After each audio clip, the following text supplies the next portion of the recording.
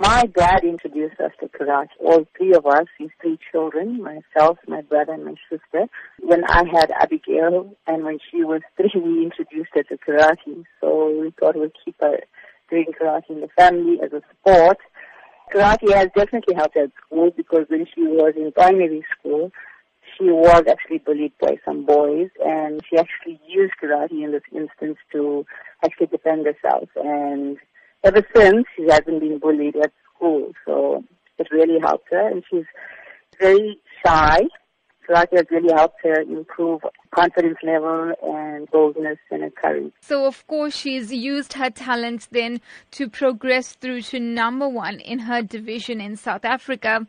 How significant is that achievement itself? At the moment, it is the highest achievement in South African sport. Obviously, she is going to receive a Croatia colors representing South Africa for karate in this event. And there are a number of students that have been selected, and she is actually one of them.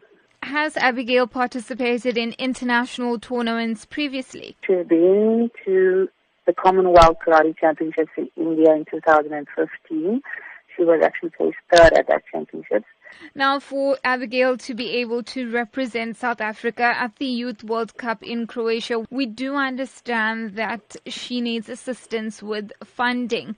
Take us through her exact requirements. 25 to 30,000 rand, which includes the airfare, the meals provided, the training camp fees, and the tournament entry fees. But unfortunately, karate is not a sport that is funded, by businesses and things like that.